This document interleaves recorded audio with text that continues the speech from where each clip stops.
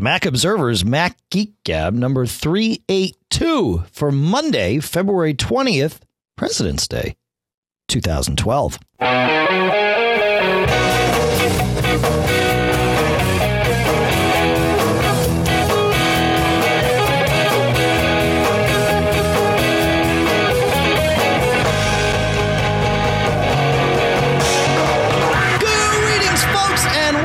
To the Mac Observer's Mac Geek Gab, the show where you send in your questions, you send in your tips. We provide some tips of our own. We do our darndest to get you answers to your questions. And together, we all try to learn a little something new. Here in Durham, New Hampshire, I'm Dave Hamilton. And here in Fairfield, Connecticut, I'm John F. Braun. You know, John, I'd like to offer a slight correction. I believe that today is not President's Day here in the United States of America. I believe the official name for this holiday is still Washington's birthday. All I can say about that is I am signed up through, I don't know what means, but I believe I'm signed up to a U.S. holidays calendar. I think it's through Google. Yeah, I'm signed up to that one, too, and I believe it's wrong. And it says President's Day, but I'm with you. Well, the thing is, we used to have, well, it also shows Lincoln's birthday, and I think at some point they folded Lincoln and Washington and a few of them into a all-encompassing President's Day. Okay, so I found a thing at time.com that says to set, and we'll of course link to this in the show notes because it's how we work. To set the record straight, today isn't actually President's Day. It is still known as Washington's birthday, according to the federal government and Section 6103A of Title V of the U.S. Code. So there you have it. I don't know. You know, this is how we roll here, folks. It's but not normally about President's Day, but you know, that's how we go. All right. And thanks for the link. But yeah. I want to interject a bit with what I've been doing today, because you may ask yourself, Dave, what have you been doing today, John, over the last several days? It is what I ask myself often. That's right. Often. That's right. And I'm just going to tell you because I think it's relevant to some of our listeners here. So I was at the beach today. Now, you may be saying, John, that's crazy. It's February in New England. What are you doing at the beach? But the thing is, we've had an unusually warm, and I'm not going to attribute it to any one thing. But we've just had an unusually mild winter here. But as of late, I've been getting lunch and going to the local beaches here. And actually today I went to one which I think you've been to, Dave. It's over in Westport. So I've been venturing out of Fairfield over to some of the adjoining towns and went to Campo Beach over in Westport. Oh, yeah. Very nice beach. But a few things that I think may be relevant here. So one thing that I like to try to do is to try to take a picture or two. And I usually don't bring my Lumix camera, but I've been really exploring a lot of the iPhone photography. And in and of itself, I would say the iPhone camera is pretty good. I mean, it does a pretty good job for a teeny little lens and, you know, pretty low megapixel sensor. But the one thing I just want to give everyone some context. Which iPhone do you have? So I have the iPhone 4, which I think is a 5 megapixel, and it's running iOS 5, which introduced some nice features in the camera application. But the thing that I've been doing, or the thing that I've noticed, or the packages that I've been using here, so I just want to share with people. So the camera application in of itself takes pretty good pictures, but then the one thing that I've been using, which I would recommend people try, and it just amazed me, the one thing that I've learned is that a camera captures way more information than most people realize. And I took one picture at a little place that I found here. It was a little, it's called Yee Yacht Yard. I didn't even know it existed in Fairfield. And it was a marina. And I took a picture and it was kind of overexposed and all that. And I was like, well, some people still liked it. I put it on Instagram. But then someone said, you know what, take Snapseed, which Snapseed is something from Nik Software. Yeah. It's offered on both the iDevices. And now I think they recently rolled it out for the Mac.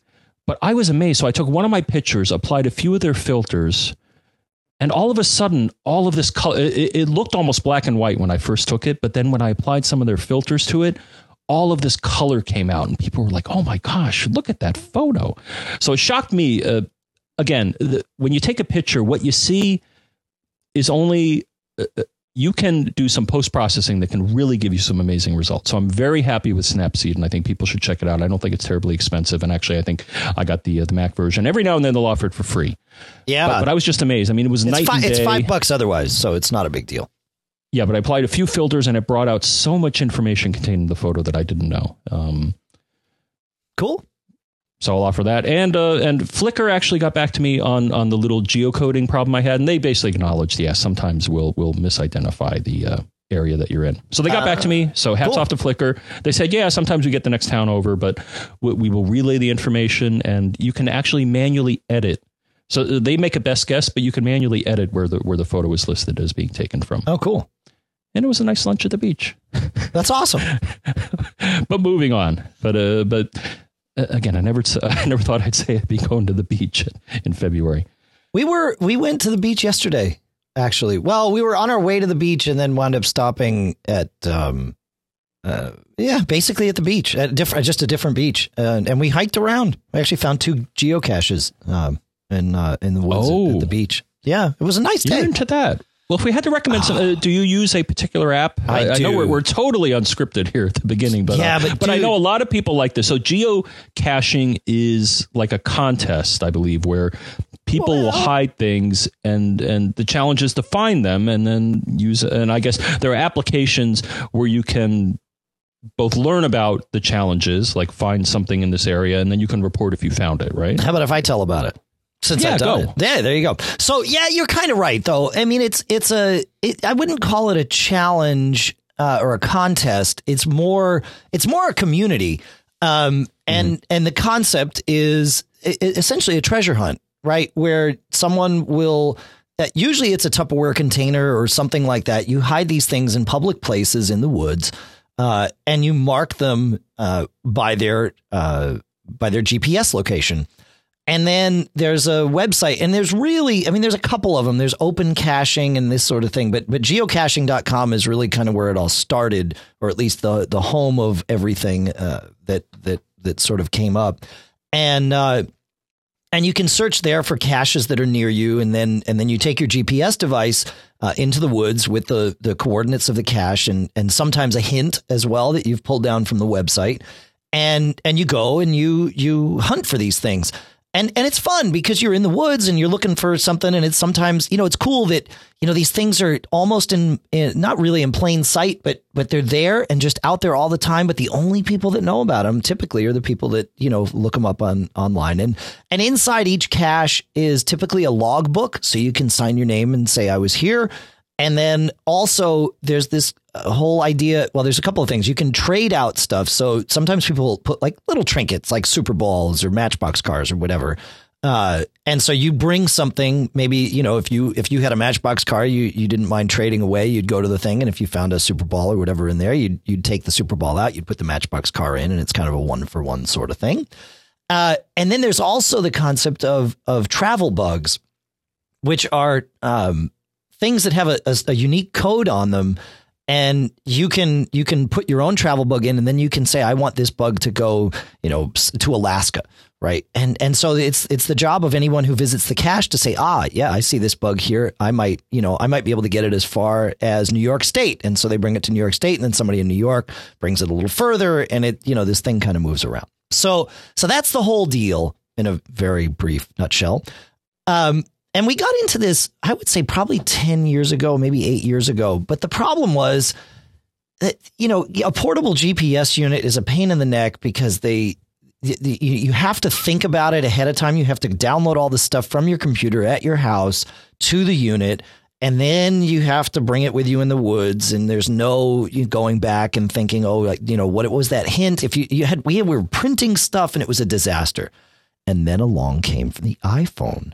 And the iPhone is perfect. In fact, arguably the most perfect geocaching device, because it's got GPS in there. It's got network connectivity, and there's an app from geocaching.com. I think it was like $10 or something. But you just, wherever you are, you just say, oh, hey, I wonder if there's any caches here, which is exactly what Lisa said yesterday. And we both pulled out our iPhones and we launched the app and we said, search nearby. And sure enough, it shows you, hey, here's everything nearby. And then it pulls down all the details and the hints and the description. And we went and found these caches. And then right from the app, you can log, I found this, which is cool because that's the contest part, right? It adds to your found count, but it also marks that you found it. So it's not going to show it to you on the next time you search, which is cool. So you'd probably have a blast with geocaching, John. Yeah, I should try it because I've noticed that at least Instagram, if you choose within the iPhone to turn on location services in the camera app, yep, and you share a photo taken with the camera app and then use Instagram, it'll know that there's and I think what it does right now is it actually links with Squarespace. So it'll say, oh, well, there's a geotag on this and click on me and I'll tell you things that are nearby and then it'll tag your photo. When you publish it with the like, for example, this one here, it was, Ye Old Yacht Yard. It's like, wow, I never heard of this before. It's not published in the town records explicitly. I actually found it by accident. I was running Waze and I punched in the name of a location that wasn't quite right. And it led me to this place. I'm like, wait a second, this isn't blah, blah beach. This is like something different, but it said, beach sticker required to park here. And then once I took the picture, I punched it in. I'm like, oh, look at this place. I never heard of it. It's funny. I've lived here for quite a while, and I found this little marina that really isn't highly publicized and very scenic. That's awesome. And that, so you're getting the same benefit out of that we are out of the geocaches is it almost forces you to kind of explore more around where you are or wherever you are. It's cool. When we went to San Francisco with the family last year, we got off the plane. We took an early flight, so we were there by like noon Pacific or whatever. And we stayed at this apartment that we rented with HomeAway, and we decided just to take a walk. And we found ourselves in this park in the middle of San Francisco, kind of just outside of the Haight. And again, I think it was Lisa who said, I wonder if there's a geocache here. And so we went through our ritual, and sure enough, we found some. But it forces that exploration. It makes it fun. So it's cool. And now we're totally off the script. All right. So last show, we had a listener ask a question that we sort of posed to the group here about syncing between iOS and the Mac. And we sort of left it open-ended. And I'd like to continue to leave it open-ended because I think, and we're going to share some of the feedback that we got about this, but I think there's more. And I would love to hear everybody's ideas because we got a lot of different ideas and I want to share 3 of them here. So, Paul and frankly, many others, suggested this, but Paul says, guys, the solution to the issue of sharing things between an iPhone, iPad, or iPod Touch and a Mac is the Pastebot app on the iDevice and then running Pastebot Sync on the Mac. This will allow copy from the iOS app into the Pastebot app, which will then sync it over to the Mac. Okay, so Pastebot is pretty cool. It's from the Tapbots people, and I find myself using more and more of their software because their UI is so good. I'm using Tweetbot for Twitter because their UI is so good. But Pastebot's no different.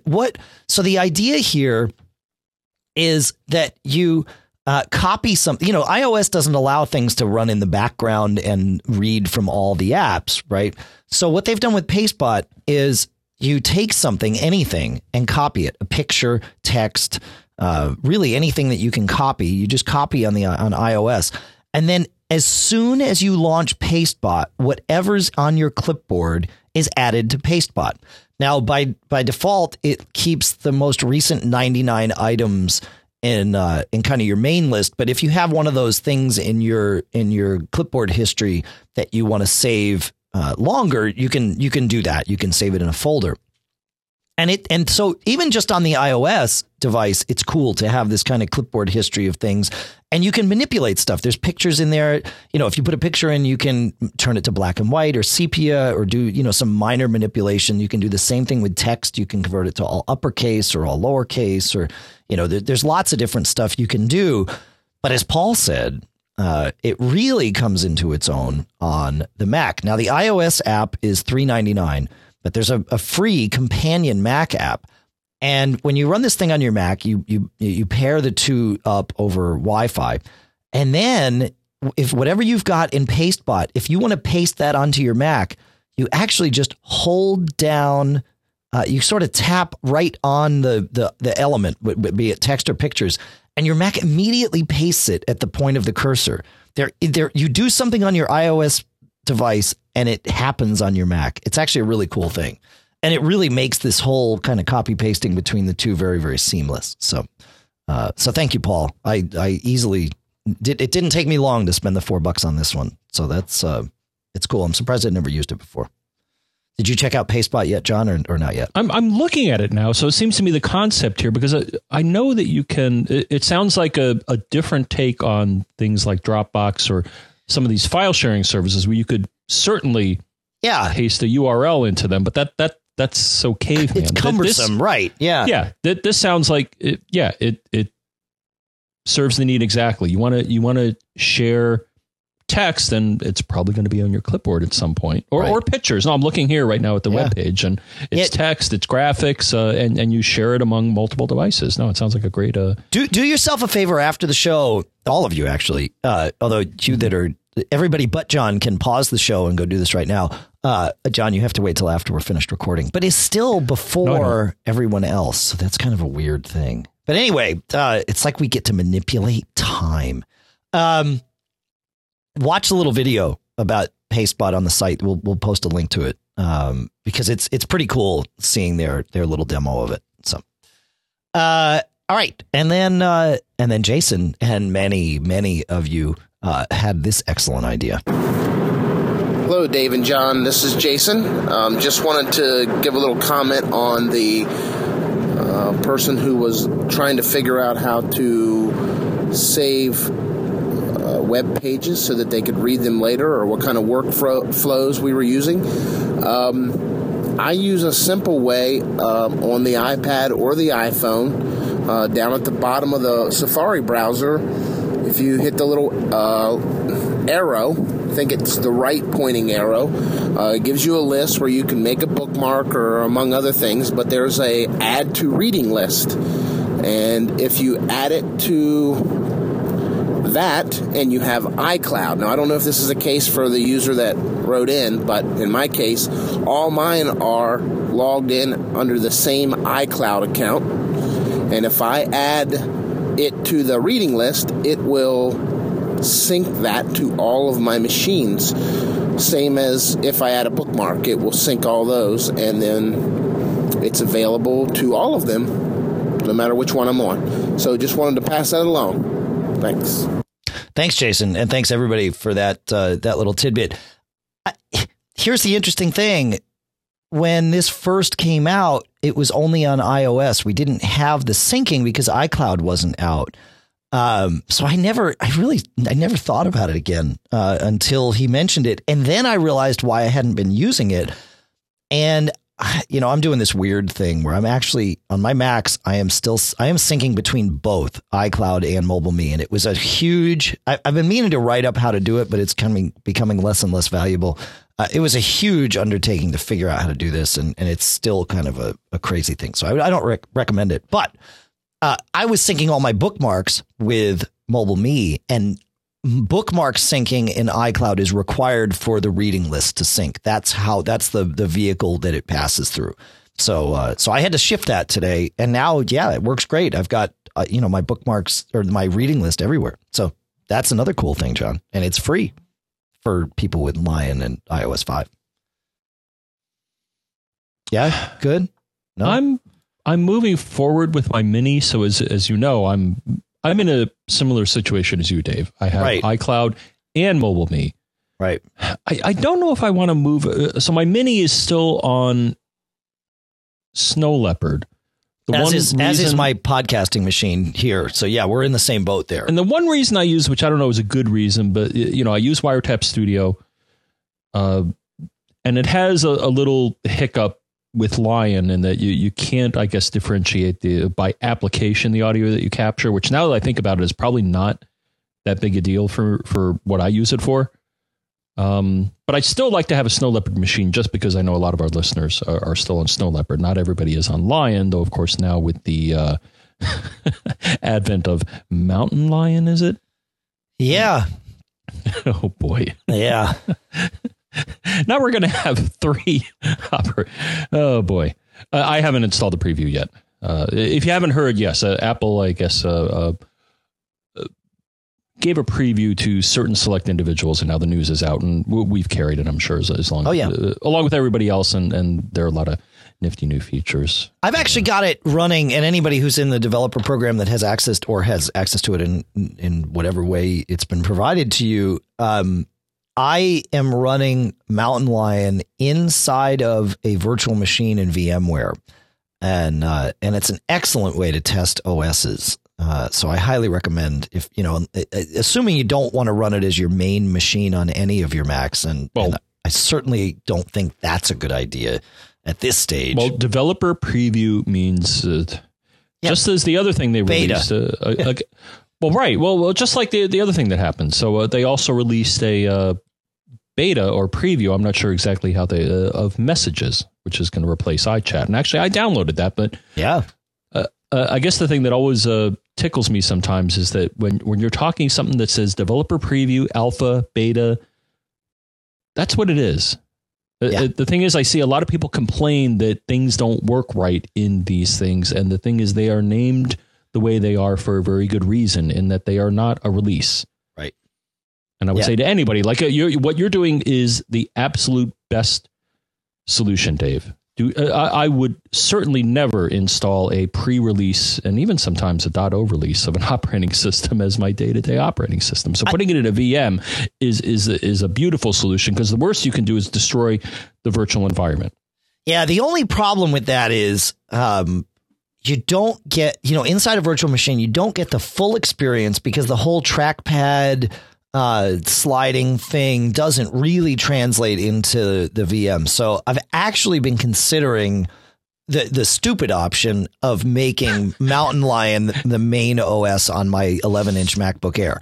Now, it is not a machine that I rely on most of the time. It's sort of an accessory machine. Obviously, I use it when I travel.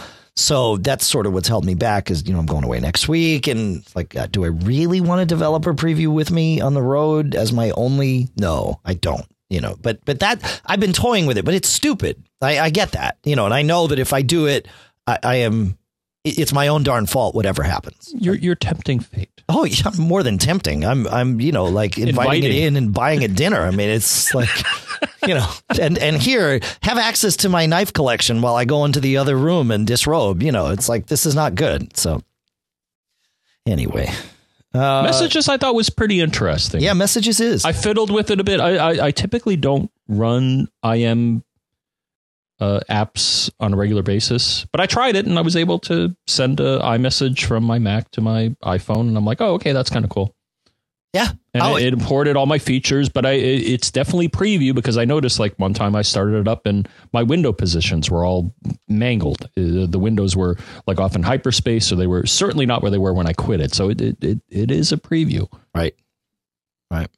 I want to talk about our first sponsor here, because we're burning time like it's crazy, and I don't want this to go too long. And our first sponsor for this show is Audible. You would visit audiblepodcast.com/MacGeekGab. Audible provides you with access to hundreds, probably over 100,000 audiobooks, and they're all professionally done. And you can get a free audiobook just by signing up at audiblepodcast.com/MacGeekGab. That's how you do it. That's how they credit it to us. I mean, they paid us for the ad, of course, but that's how they know that you came through us. But it's also good for you, because it gets you your free book. An audiobook, the Audible book that I'm going to take with me, I'm going on vacation next week, is this book that, I guess it's coming out as a movie, but my kids have been reading it, and now my wife is reading it, and I'm going to try it as an audiobook while I'm away. It's called The Hunger Games. Very, very popular thing about, it's kind of this sick and twisted thing where people in this caste system essentially take children and send them in the woods, and they send, I don't know, like 15 kids into the woods, and the winner is the one that lives. So it's kind of crazy. But that makes for interesting reading sometimes. So says the guy who just mentioned the bringing the Mountain Lion into the house with the knives. But anyway, the Steve Jobs book from Walter Isaacson is also available as your free Audible book if you visit the special Mac Geek Gab URL. So I highly encourage you to check it out. They've got you can download this stuff into iTunes, but they also have an app that you can put on your iPad or your iPod or your iPhone and play the audiobooks right from there. You can sync them down. You can manage your account right from the app on your iDevice, and it's awesome. And here's the thing. You get a 30-day free trial of Audible Listener Gold, and that gets you your one free book. And if you choose not to continue past that, you keep the book. So there's no requirement that you keep an account active in order to keep listening to the books that you've gotten through this. So definitely worth checking out. audiblepodcast.com/MacGeekGab is where you're going to go. And I hope you enjoy it. I certainly do. These audiobooks are fun. And especially if you're a podcast listener, chances are you're spending some time in the car or otherwise entertained by audio. So it's perfect for you, frankly. audiblepodcast.com/MacGeekGab. John, we had one more suggestion from Mark that I wanted to share about this whole syncing thing. And Mark says, web pages from the Mac to the iPad, use Instapaper. He's right. I don't know why I didn't think of this. I use this all the time. In fact, I'd forgotten about Reading List. Instapaper is so cool. You can save stuff to Instapaper from a variety of apps. A lot of Twitter apps support it, which is really, really handy. If you see a link inside your Twitter app, you can just send it to Instapaper. Instapaper, the service is free. You can you can get a free version of the Instapaper app for your Mac, or you can buy it. But it's third party. You can visit this stuff on the web and manage it. You can subscribe to your Instapaper feed inside an RSS reader. So it's really cool. And now that I've turned on Reading List, I'm probably going to have to not use that because I still have my life in Instapaper, and it's far more flexible than Reading List. So there you go. You use Instapaper, John? No. Okay. Well, costs money, right? No. Really? Yeah, you can. I mean, to use it a lot, you'll want to pay for it. But for mild stuff, no, you don't. You just go sign up Instapaper.com. I'm pretty sure. Okay, well that's for me. Yeah, there you go. Yeah, and Marco's awesome. I don't know if you know Marco Arment. He develops Instapaper. See, I'm just wary, Dave. When I got the iPhone, the iPhone is probably the best phone other than it not being a clamshell phone because I'm still terrified of dropping it and breaking it. Sure. But I'm frightened of falling into the app purchase cyclone. Yes. So I tend to find, things that are either offered, like, for example, Snapseed for a while. There's like, hey, try it for free. And, I did. And it I think may drive me to buy the Mac version. But I'm afraid that if I buy one app, then I'll buy another and another. And you'll have $1,000 a year app habit. Well, that's the thing. That's right. So I try to be judicious or I try to meter my app purchasing. I don't blame you. I think it's smart. Hey, all right. So we're done with the syncing thing. Let's run through. Though, I said we could run through this stuff really fast. We've got so much on deck. Go. It's ridiculous. You're holding us back. Go. You want to read Simon for us, John, or should I read Simon? Wait, do I have it in front of me here? I got it. Simon wrote, we talked about this in the last show about how his Mac showed 4 gigabytes. He had put two 2 gig chips in his MacBook, and his Mac under Snow Leopard only saw 3 gigabytes. And when he upgraded to Lion, it showed 4. Well, that's true. But as John suspected, everyone, including Simon, confirmed that the Mac it saw that there were 2 gig chips in there, and it reported that, but it only addresses 3 still. Activity Monitor confirmed that. So thank you to everyone for proving our own Mr. John F. Braun correct.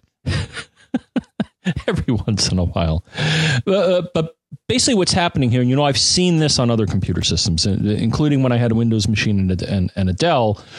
The problem here is that the About This Mac dialog was showing you one view of memory, in that it was showing the amount of memory that was installed in the machine. The problem is Activity Monitor, as I suggested and suspected, was showing how much memory the OS, or I think related to, and I think you hinted at this, Dave, the memory controller was seeing. And it kind of bothers me in that the OS, in that you're getting two different figures here. So I guess the message here is that if you want to know how much memory your computer sees, do not rely on About This Mac. Go to Activity Monitor, and as everybody got back to us, it said 3 gigabytes. Now, it kind of bothers me that they changed that behavior, though. I mean, why did... I don't know. You would think that the right move would be to have it show you 4 and say 3 usable.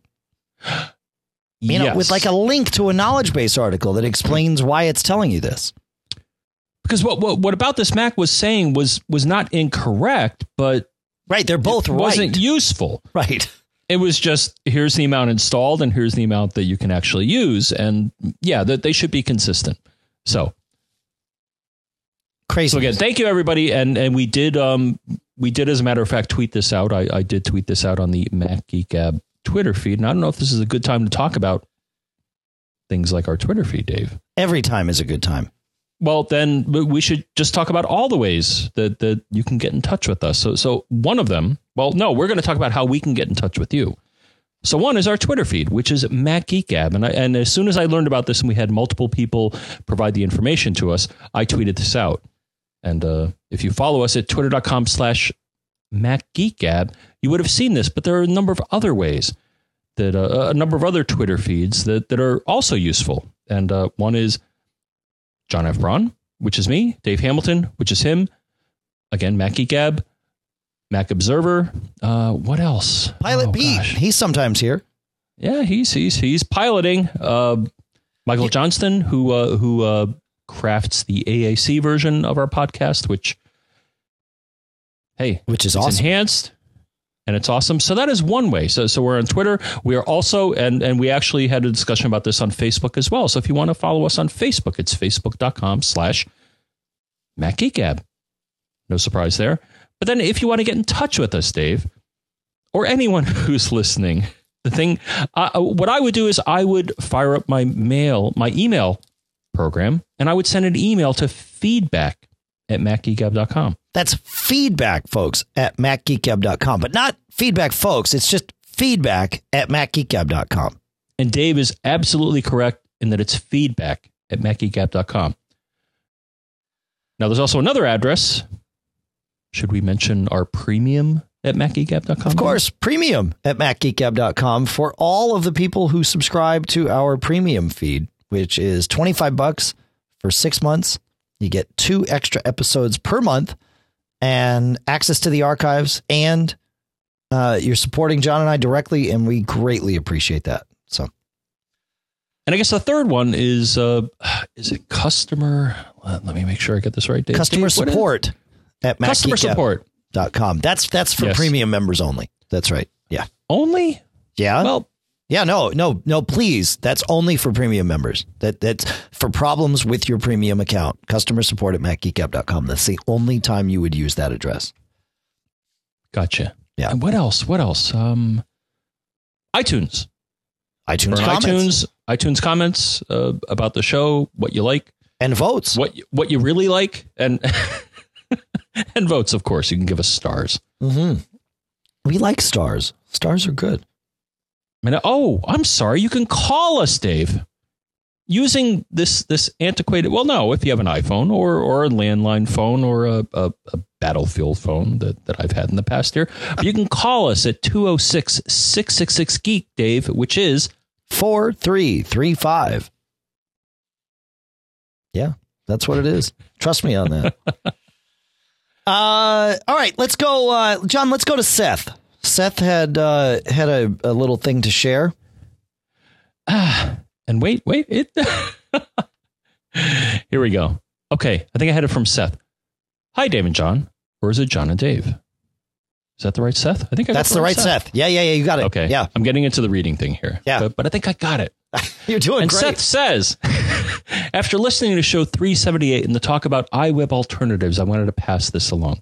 Freeway, a graphics-based web development software for Mac, is awesome. Available in 2 versions, Express for $69 at the App Store or the Pro version for $229 at www.softpress.com. Similar to iWeb, but with much more freedom to develop from the simplest site to the most complex. You can create using just the GUI or write as much code as you like. Cool. I switched from iWeb after Apple gave up developing the software further, and have been very happy that I did. To upload to my web server, I use Transmit, an awesome FTP SFTP S3. Amazon that's S3. The Amazon. That's the Amazon's. Okay. Or WebDAV uploader that syncs flawlessly. Available at www.panda.com/transmit. Awesome. All right. So we got more tips to share here.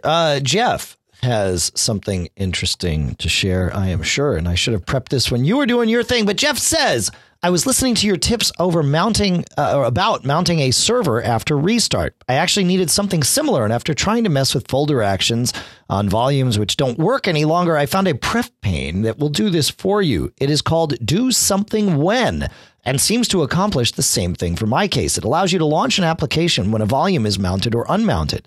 I set it up so that Do Something When has an action on the unmount of my volume on the server, the restart, and then added a delay. 4 minutes works in my case, and then it will run the application to connect to my server again. The application is just an Apple script saved as an application that I use to auto-connect at login. So this is very interesting. He has this Do Something When essentially, as he said, triggers on either mount or unmount. And the whole point was, well, let's say you have an external drive that you use for your music. Well, the idea is you plug it in and iTunes launches, and then you eject it and iTunes quits so that you're not, having this contention. Really, really smart, actually. But what he did is this is really smart thinking. He's got an unmount action that tells it to remount the drive after 4 minutes, which is really kind of funny. So when he restarts or even shuts down and comes back up, the action's going to be there waiting for him. So that's an interesting way of ensuring that that a device will always be mounted. So thanks, Jeff. Good stuff. John, you want to, go ahead. What? Huh? Well, I think it's worth mentioning, talking about mounting. So the problem that we were given in the past here, hold on. You may hear a siren in a moment. Okay. I'm hearing the fire guys doing something. Oh, fun. Yeah, well, but one thing worth mentioning. So although the problem that we were presented with was, if a drive disappears, then how do I remount it in the middle of my day? Login items. I think it's worth mentioning that if you go into your system preferences, accounts, login items, and a lot of people don't know this, and I was actually surprised the first time I learned this. If you drag a network volume into that window, it'll mount it when your machine starts up. Have you had that work all the time for you? Because I tried it with my Drobo, and it didn't work. No, I had to use it. Would work sometimes, and I think it's related to those login items get triggered pretty early on when you log in. And I think the network, I don't know. I always assumed that, file sharing or the file sharing client wasn't quite ready. At least the one that was needed for that. I don't know why, but it did not work consistently for me. Even when I had a Mac OS X server, it didn't work consistently for me. When I've used it, it's worked. I really haven't had a need as of late, but when I've done it, so I just want to mention to people, because it is certainly not obvious when you look at login items that you can put network shares in there. For the most part, when you look in that list, you will see item and kind. And for the most part, they're all applications that are launched on startup. A lot of times when you install an application, it'll put a little login item to start it up. But you can drag a network volume into that window, and it will attempt to mount it when you start up. I think the problem with the Drobo, Dave, is that, as you and I have both noted, and we'll get into a Drobothon at some point, is that a lot of times the Drobo doesn't necessarily mount very quickly. So I think what happens is that it doesn't happen because I don't know. Yeah. I don't know. But I thought I mentioned that login items is a bit more flexible than you may think.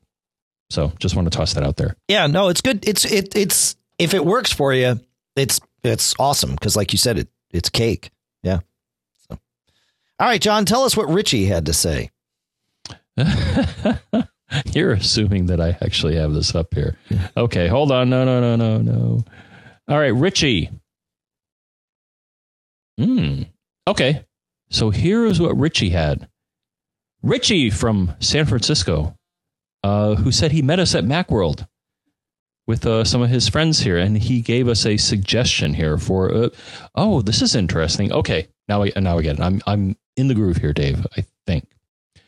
I don't know if you have ever shared this on the podcast, but I have a pretty good quick tip for you all. Command Shift Y. What does it do? Well, in most cases, I'll tell you what it does here because, Dave, you actually helped the discussion here. Copy and paste selected text into a new sticky. Short, sweet, awesome. There you have it. And he's right. He is right conditionally. He is correct because when he sent this in, Dave, you tried to do this and it didn't work for you. No, it didn't. Why is that? Because I was reading his email message, and when in mail, Command Shift Y says what was it? I forget what it does. I think it adds the sender to the address book, and it did. I went and checked my address book, and sure enough, there was Richie in my address book, fully synced to all my iOS devices, as the Mac is good at doing. And so I wrote him back, and I said, "No, dude, it didn't work." And he pointed out that Mail is one of the few apps where it doesn't work well. There's actually I found that. Okay. So yeah, there's more than Mail. I'm noticing now Yojimbo, it doesn't support it. You can check to see if your app supports it by going to the apps menu. So if you're in Mail, it's the menu that says Mail. It's whatever the menu is to the right, immediate right of the Apple menu. Go to Services and it will appear there. And Safari is one of them where it does appear if you go down to Services and it typically does, right? Yeah. Lion only though, right, John? Or is this working Snow Leopard for you too? I haven't tried in Snow Leopard, but I noticed the same thing. I was like, why doesn't it work? And I went in Mail and yeah, when I looked in the services menu, it does work in Snow Leopard. Yeah. Okay. Yeah. So it works, but I guess this is a general comment in that these keyboard shortcuts, well, the services menu will show you whether it works or not, because if you go to the services menu, you will, if the keyboard shortcut applies, you will see it. In this case, that's why I came to the conclusion, Dave just happened to find the application that it doesn't, one of the applications it doesn't work in, which is Mail, because it didn't in the services menu show the keyboard shortcut because it was assigned to something else. And actually it does work in Yojimbo for me. So I lied the first time. So yeah, that's right. Yeah. Well, it was interesting. I don't know why this would happen. I went to, as I was describing, I went to the Yojimbo menu. I went to the services menu and there was nothing listed. And so I thought, well, it doesn't work here. And then I hit Command Shift Y and it made a new sticky. And then I went back to the services menu and it's there. So it's a little weird. Anyway, that's that. Okay, so that's Richie. Let's see about getting some questions, John. So do you want? I'll start with Terry here, and then we'll do Larry. And so Terry writes, "Hi guys, I'm trying to find a way to use the arrange by category in Lion, but Lion doesn't seem to recognize correct categories for some of the apps. I end up with a lot of apps in the other category, and I would like to move some of the obvious ones into what I consider the correct category. For example, I just downloaded Disco. Thanks, John. And it is in the other category instead of video. How does Lion select the categories? Is there any way to have more control over the process?" Yes, Terry, there actually is a way to have more control over the process. So these categories are set inside the application bundle, presumably by the developer, but not always. So there's one of two ways to do it. One is to petition your developer of any given app to add a category to their application bundle. This is a good thing to do, even if you're going to do it yourself, because when a new version of the app comes, it's going to replace the old app bundle and replace its category. So, but if you want to do it on your own, it's not that bad. There's a little article over at macOS 10 Hints that says to add or modify a category, you have to open the application bundle. So you right click on the application and choose show package contents. And then inside there is an info.plist file. And you can change the existing category by changing or adding a key called LS application category type. And there is a list of categories that Apple has published. And those are the ones that you can use. There are no additional. You can't make up your own, in other words. So that, yes, it is doable. But if you're going to do it on your own, again, like I said, I would also contact the app developer because they're going to replace it each time the app is updated. So that's how you do that. You ready for Larry, John? I am ready, and I'm ready to selectively read part of this, Dave. Awesome. Which is part of the art here, right? There is an art to this. That's right. Yes. We don't tend to read everything that comes through. So I'm going to start here, and I hopefully you'll agree with my editorial parsing of this. So Larry says, the finder's bar at the bottom of every window letting me know how much space is on a drive used to be a central focus during my house cleaning sessions on my computer. If I needed more space, my eyes would scan to that line after hearing the shred sound when emptying the trash. In Lion, apparently Apple felt that this was TMI, which is too much information. Who wouldn't want to know how much is in their drive, especially when warning dialogues say that there is not enough to copy a certain number of files? It's almost like if Apple was in the car business, to use my earlier example, and decided not to give the gas tank indicator on the dashboard. I mean, sure, I can always get info, but this is TMW, which is too much work. Any ideas or suggestions? So I think I parsed out the You did great. Now answer his question. No, you did. That was perfect. And here is the answer to the question. So one thing, I'm going to give the answer here. I noticed this as well in Lion. And the problem is, Larry, I think something happened probably during the upgrade process here, but I think Apple may have decided that this is too much information. But here's what you want to do to restore this functionality, because they did, at least when, in my experience with an upgrade, did this.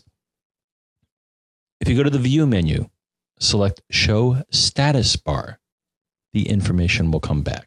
Did you notice this, Dave, when you upgraded to Lion? Totally. Yep. You did. Okay. So I don't know if so it sounds to Larry's point that they may have intentionally kind of shielded you from this because, yeah, I don't know. I mean, some people maybe, well, I don't know why you wouldn't want to see that information, but maybe they felt it clutters your view, but they certainly give you an option to restore that. So that worked. And I think he got back to us and said that, during his expected future lifetime that we probably saved him about 15 minutes time in that he didn't have to click on Get Info. So that's cool. Why did Apple do? Yeah, who knows why Apple does things? Yeah, well, their whole mentality is they're not necessarily building their operating systems for people like us. Frankly, they're building them for the people that everyone. And maybe people don't care about this. It seems that particular one seems kind of crazy. But remember, they're also moving down a path where, the file system becomes less important. You're not even going to mess with that part of it. You just launch your app and get your files that way is some of what's going on. Well, when you think about it, your iDevices, for the most part, they don't tell you how much space is available or how many files you have. And do you really need to know that? And right. I guess I'm with him to a certain extent that maybe Apple felt it was TMI. It was too much information. Do you really need to know it? But if you do, at least under OS 10, you can restore that. That's right. That's right. All right. I want to talk about our second sponsor for this show, which is Audio Engine at audioengineusa.com. And as this may be their last spot for at least a while, I want to go back to where we started with them many, many years ago. And talk about the A5s, which are now the A5 Pluses or the Audio Engine 5 Pluses. You can find out about this at audioengineusa.com.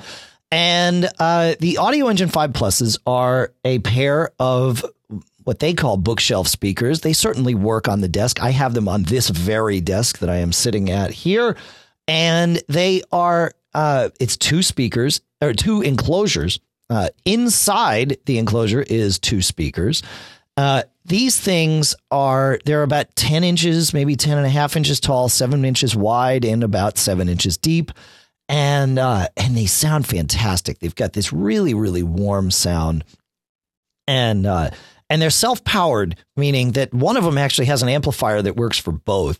And so you connect one of them to both power and your computer, and then also to the other speaker. And they drive themselves in that way. And again, the sound, these folks at Audio Engine totally grok how to make sound work. So these things sound great, frankly, with just about everything. They have worked on them so that if you're playing an MP3, which is naturally a lossy sound, these things will actually make up for some of that. But they sound fine with CD quality, uncompressed sound as well. So really worth checking out. The 5 pluses, the difference between the 5s and the 5 pluses is actually just some engineering differences. Doesn't really impact the sound. If anything, it makes it a little bit sharper on the low end, a little bit fuller, rather, I should say, on the low end. They've just changed the way the back works and the way the grill on the back is, so that they've got so that the ports are in kind of an easier spot to get to.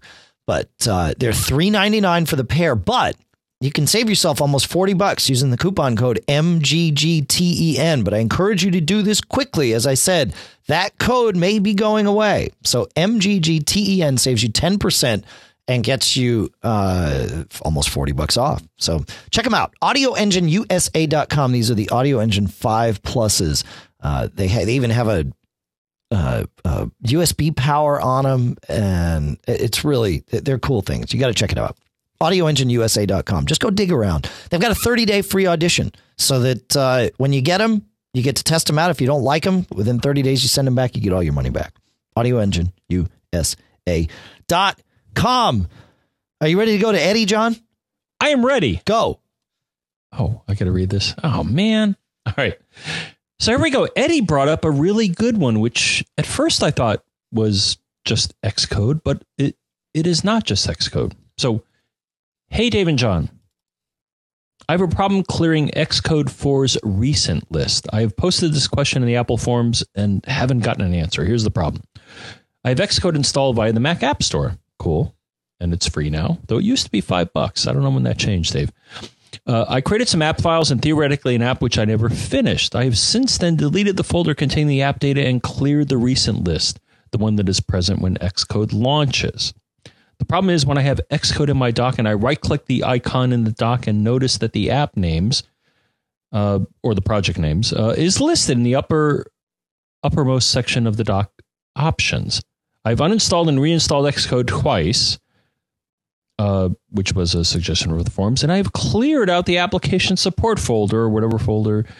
I think we can stop here, but here's the basic problem. So you can put Xcode into your dock.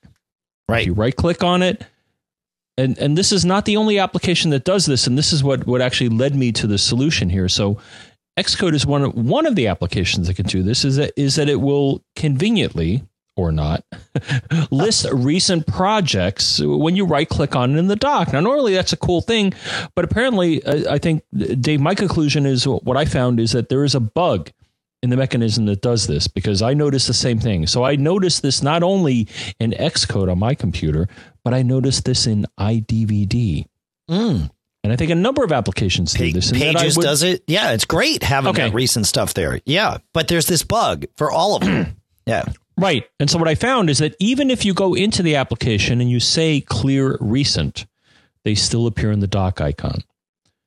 Here's what I found fixes it. And it was actually kind of an accident, but, sometimes we have these happy accidents. Because I said to him, I thought it was a tricky one because I thought you whacked the pref file and that would get rid of it, but it didn't. Oh my gosh, I don't have... I got it. No, right. I don't have the most recent PDF in front of me here. But anyways, here's what I did. No, I think I got it from memory here. But basically, here's what I did is, and let me find it on my other computer here, but here's what I found is, so not only do you have to go into the application menu and say clear recent projects, but you have to go into the dock menu and say show recents.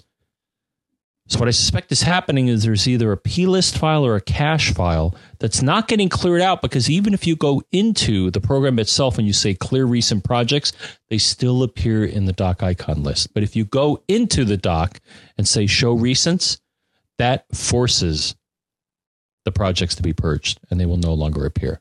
So good find, man. That's good stuff. And Eddie wrote back and he confirmed that works. So as far as I can tell, this is a bug in the doc.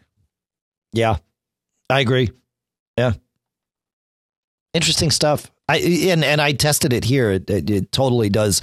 It's weird when you go to that show recents thing from the doc, it pulls up like almost like a dashboard style view where it sort of hides everything else and just floats up these huge icons of your most recent documents. And that's when it updates all that stuff. So, yeah, it's weird that it doesn't do it, but whatever.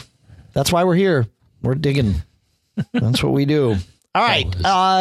So let's jump to cool stuff found here, John, because we've got quite a few things there to talk about.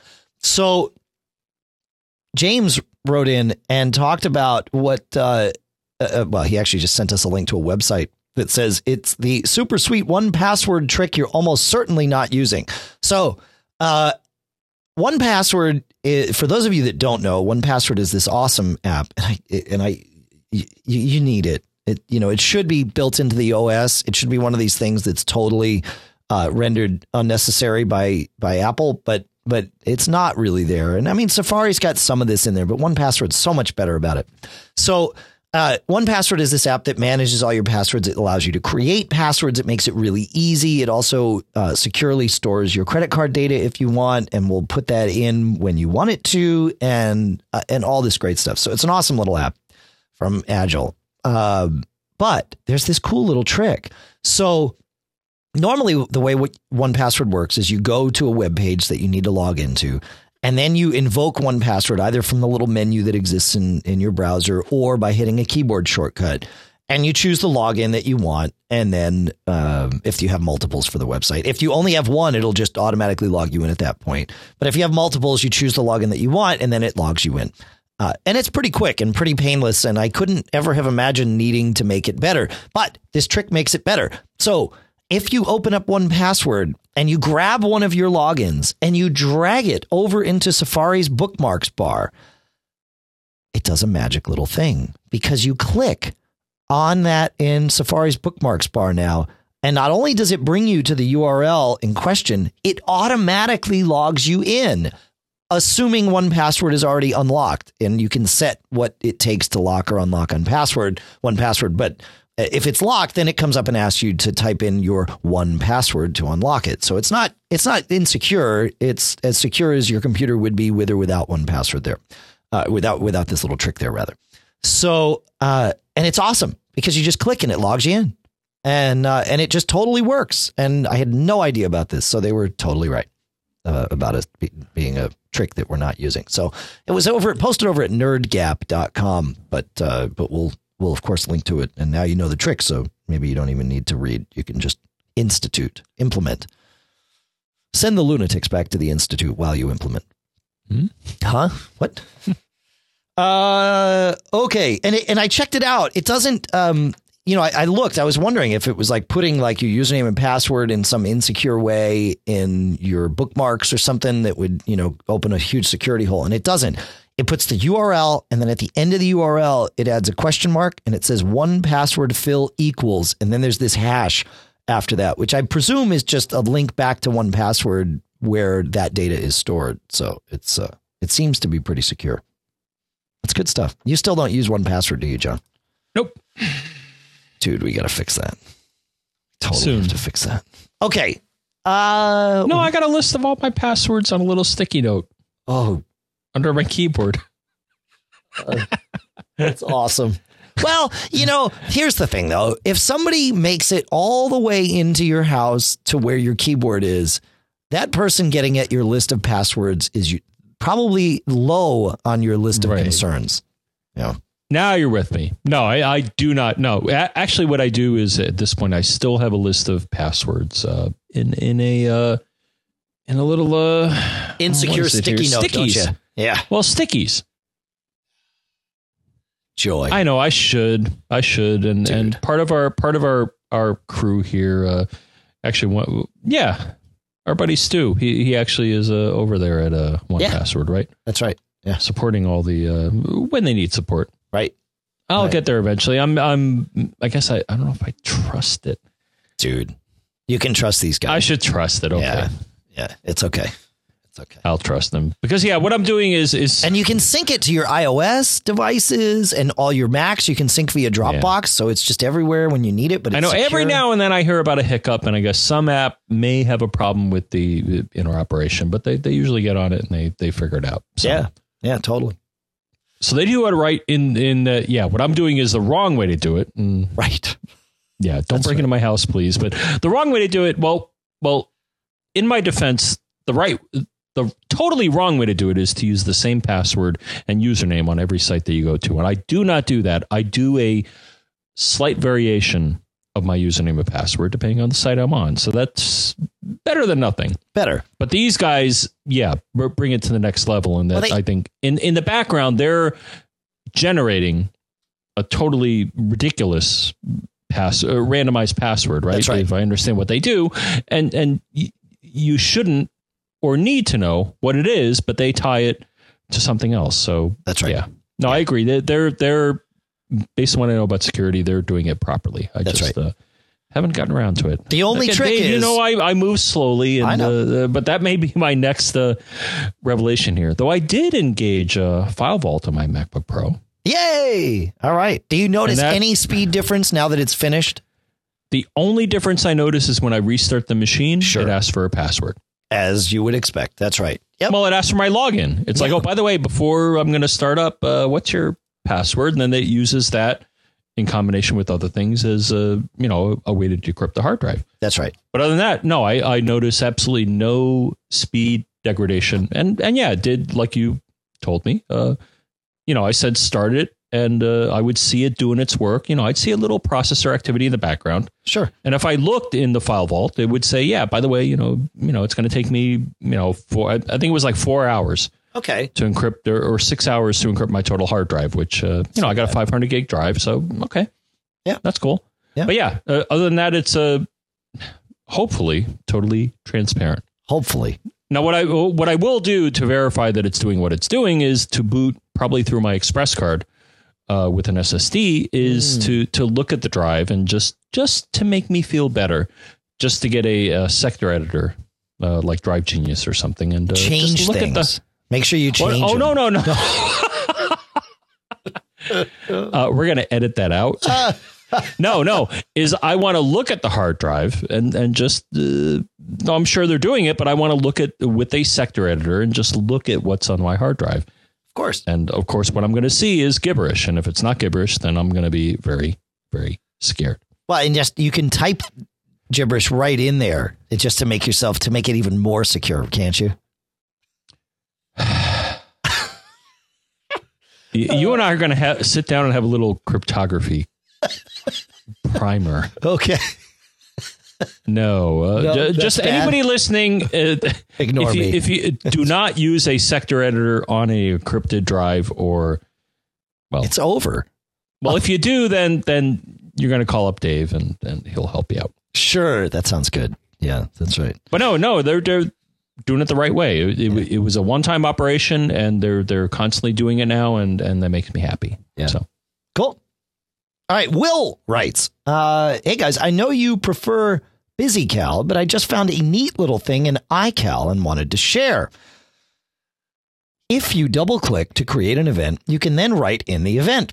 The cool bit lies in what you write. If you write meeting with Josh at 2 p.m., it will put meeting Josh as the title, dropping 2 p.m. and then scheduling it at 2 p.m. This also works if you type things like lunch with Sarah. It will also make it at noon. Pretty darn cool and pretty darn found, I thought. That's right. It is. It's pretty darn stuff, too. Wait. Huh? Well, it's cool stuff found. So, it's cool. It is. It's iCal does this natural language thing. Easy to forget these sort of obvious things that we all use. So these are good little tips to send in, folks. Thank you.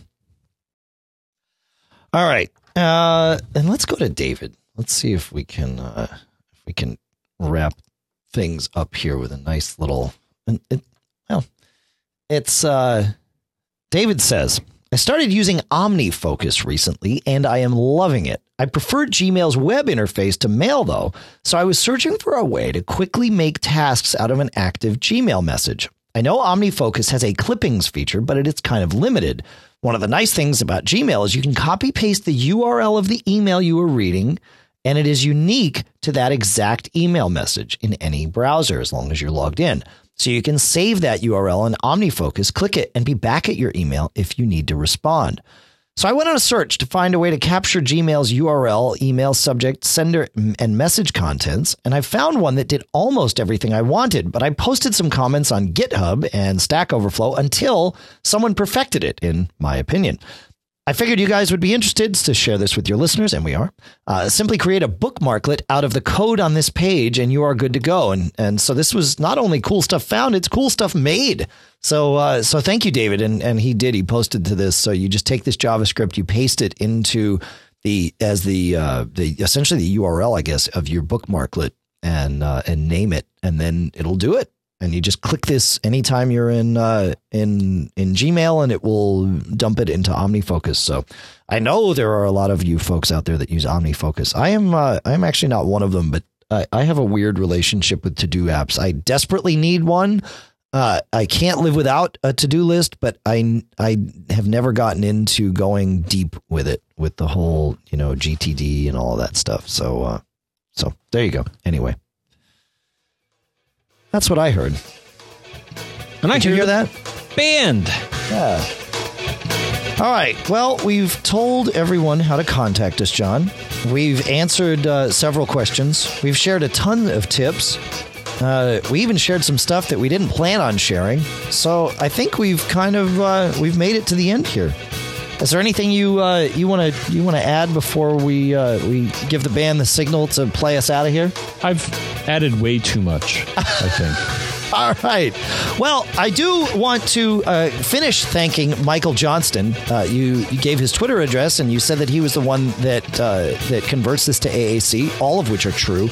He, in addition, is the host of the We Have Communicators podcast, which I highly recommend you listen to. All about the iPhone and iOS devices.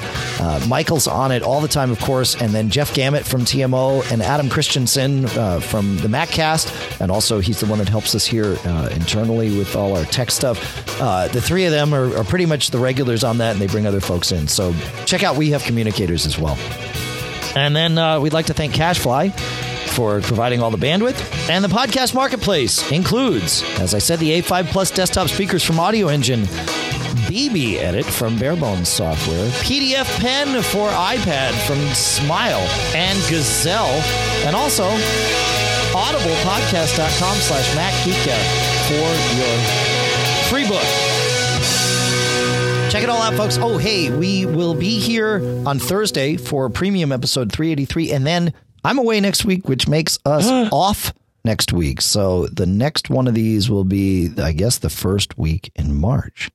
So have a good one. Send in your stuff. And don't get caught. Made up.